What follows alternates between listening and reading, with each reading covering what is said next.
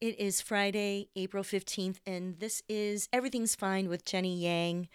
This is my substack. And for the audio version, just want to let you know, note, the RONA finally got me, so I've been resting, and I missed a week of posting with you, but I'm back, even though usually I want to post on Thursdays. But thank you so much for your support and for being my substack day ones.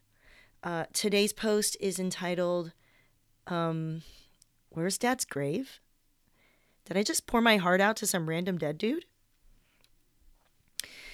It was my first time visiting my dad's grave since his burial. The headstone hadn't come in yet. You know, supply chain issues from Asia or some shit. Just an empty canister for placing flowers and the light scar from a new piece of turf covering the burial dirt. When we went and shopped for the plot a few years ago, it was considered one of the new areas in this mega mortuary park. But now the pristine hill of green grass was pockmarked with plaques and unmarked plots. Corey and I went to see my dad 2 months after he was buried because we were going to be out of town for Lunar New Year. It was my first New Year without Dad, and I was in all of my feelings about it. I checked in with my mom via video chat on the Line app, which is Taiwanese people's preferred app for messaging. And then here is a photo insert of a screenshot of what it looks like when I'm chatting with Mama Yang on the Line app. Is it okay if I go do this work thing in New York and not be at home for New Year's? It's the first one without Dad, I said while tearing up. She said, yeah, it's okay if it's for work. The Yangs will do anything if it means getting work and getting paid. But Mom, I wouldn't be there to do our usual incense and paying respects to the ancestors thing. Then she reminded me, oh, we don't do that anymore. When we sent your dad off to the heavens, we also burned and sent off his ancestral altar. Insert photo. This is what the altar looked like. A few years ago, I took this photo of my sassy dad. It was the urn and altar that we placed in our dining room with the portraits of my dad's parents flanking either side. That altar and the whole series of rituals we invoked during important lunar holidays were a part of my life as far as I could remember. I probably started bowing 3 times to pictures of my grandparents even before I knew words. Like, what do you mean we no longer need to pay respects to the ancestors? You mean no more setting out food for their spirits to come and eat? No more waiting for that food to get cold so we could eat after them? It was this antiquated thing that I didn't understand until I became an adult and realized it was the only thing that really connected me with my lineage.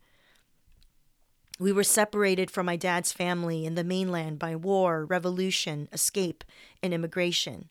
And now my dad and this connection to him were gone.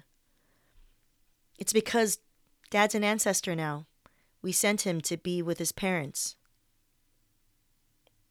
As my mom said this to me on video chat, the tears started to fall. These video chat resolutions are too blurry for her to see the moisture in my eyes. Like, whether or not she noticed my tears didn't matter. Even when we have talked about profoundly sad things, my family made it a habit to never react to the tears, as if they didn't exist. Just another thing to avoid and keep the conversation moving. It wasn't cruel. I've realized that.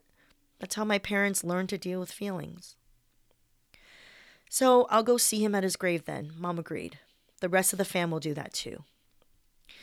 A few days before New Year's, there I was staring at this vast piece of lawn, holding back my tears, anticipating all the things I wanted to say to him, and I didn't know where the fuck my dad was. Corey and I wandered that hillside for at least 15 minutes, I swear to Buddha. We couldn't be sure which fresh grave it was. The entire day of the funeral was a haze of grief and blurry tears. Maybe it's this one. It's at about the middle of the hill? No, it's too far up. We weren't that far up. Remember the shade tent was up there and the grave was down more? There was a muddy spot too. Well, it's not muddy anymore. They probably fixed that. No more rain right now. It was maddening until it became comical. I messaged my brother. He lined me photos of the day of the funeral. We were out there forensic sciencing the angle of the photo with the view in front of us. Okay, maybe it's this one. This looks like it matches the photo point of view. At some point, I just had to pick a fresh, unmarked grave that still had the turf seams around it to set down the flowers and my grief. And now a photo that I took of the grave that I put the flowers down into, and this was not my dad. Whoops. Corey gave me some space and walked away from me. He said, "You go ahead, but your brother sent us the plot number, and I think I'll try to figure out where the numbers are." Okay. I'm gonna start crying, though. I grabbed the tulips we bought and started to dump some of my bottled water in the metal flower holder. Gingerly sprinkled the flower food packet into the flower cup and set the flowers aside. I knelt down at the foot of this unmarked plot, folded my hands at my knees, bowed my head, facing uphill at him. "Happy New Year, Dad. I'm so sad that you're gone.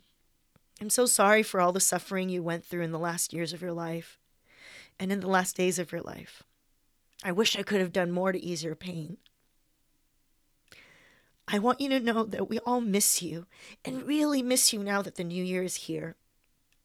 I hope you're finally at peace and that you get to have fun catching up with Grandma and Grandpa, and you get to see all of your friends and siblings now. You really did so much to survive and outlasted all the odds. Thank you for taking care of me and the family as much as you were able. Baba, I love you." Or some version of that I could actually say in Chinese. The tears roll down my cheeks and fell straight down to the grass. Chinese people love to hire funeral criers to amp up the sorrow at funeral marches because they say that the dead will know your love and devotion to them by the amount of tears you shed for them. Will he know mine were for him? Then from across the lawn, I hear Corey yell out, hey, babe, your dad's over here."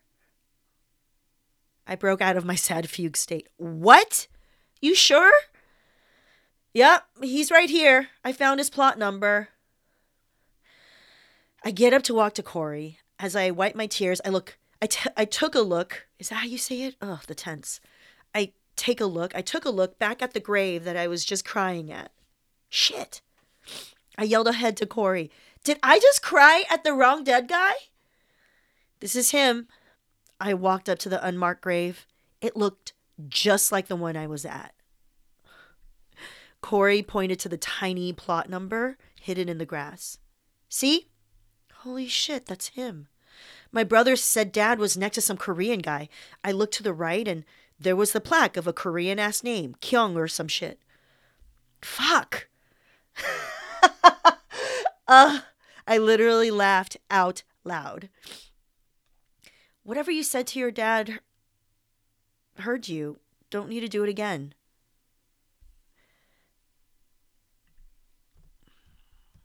Says you. I marched back to the other guy. I grabbed his metal canister with my flowers. This felt wrong. So sorry. I hope you know this isn't personal. I grabbed the tulips and dumped the water into my dad's in-ground metal flower canister and arranged the tulips in his grave. Then I had to unceremoniously put the stranger's canister back in his grave. This all felt very undignified. I knelt back down in front of Dad's actual grave and gave a summary of my previous speech, sad feelings, etc., etc. You get it. Maybe the energy from my crying at the wrong grave can send that unknown person to say what's up to my dad in the afterlife. You know, someone should have a good laugh about this. I'm getting cremated.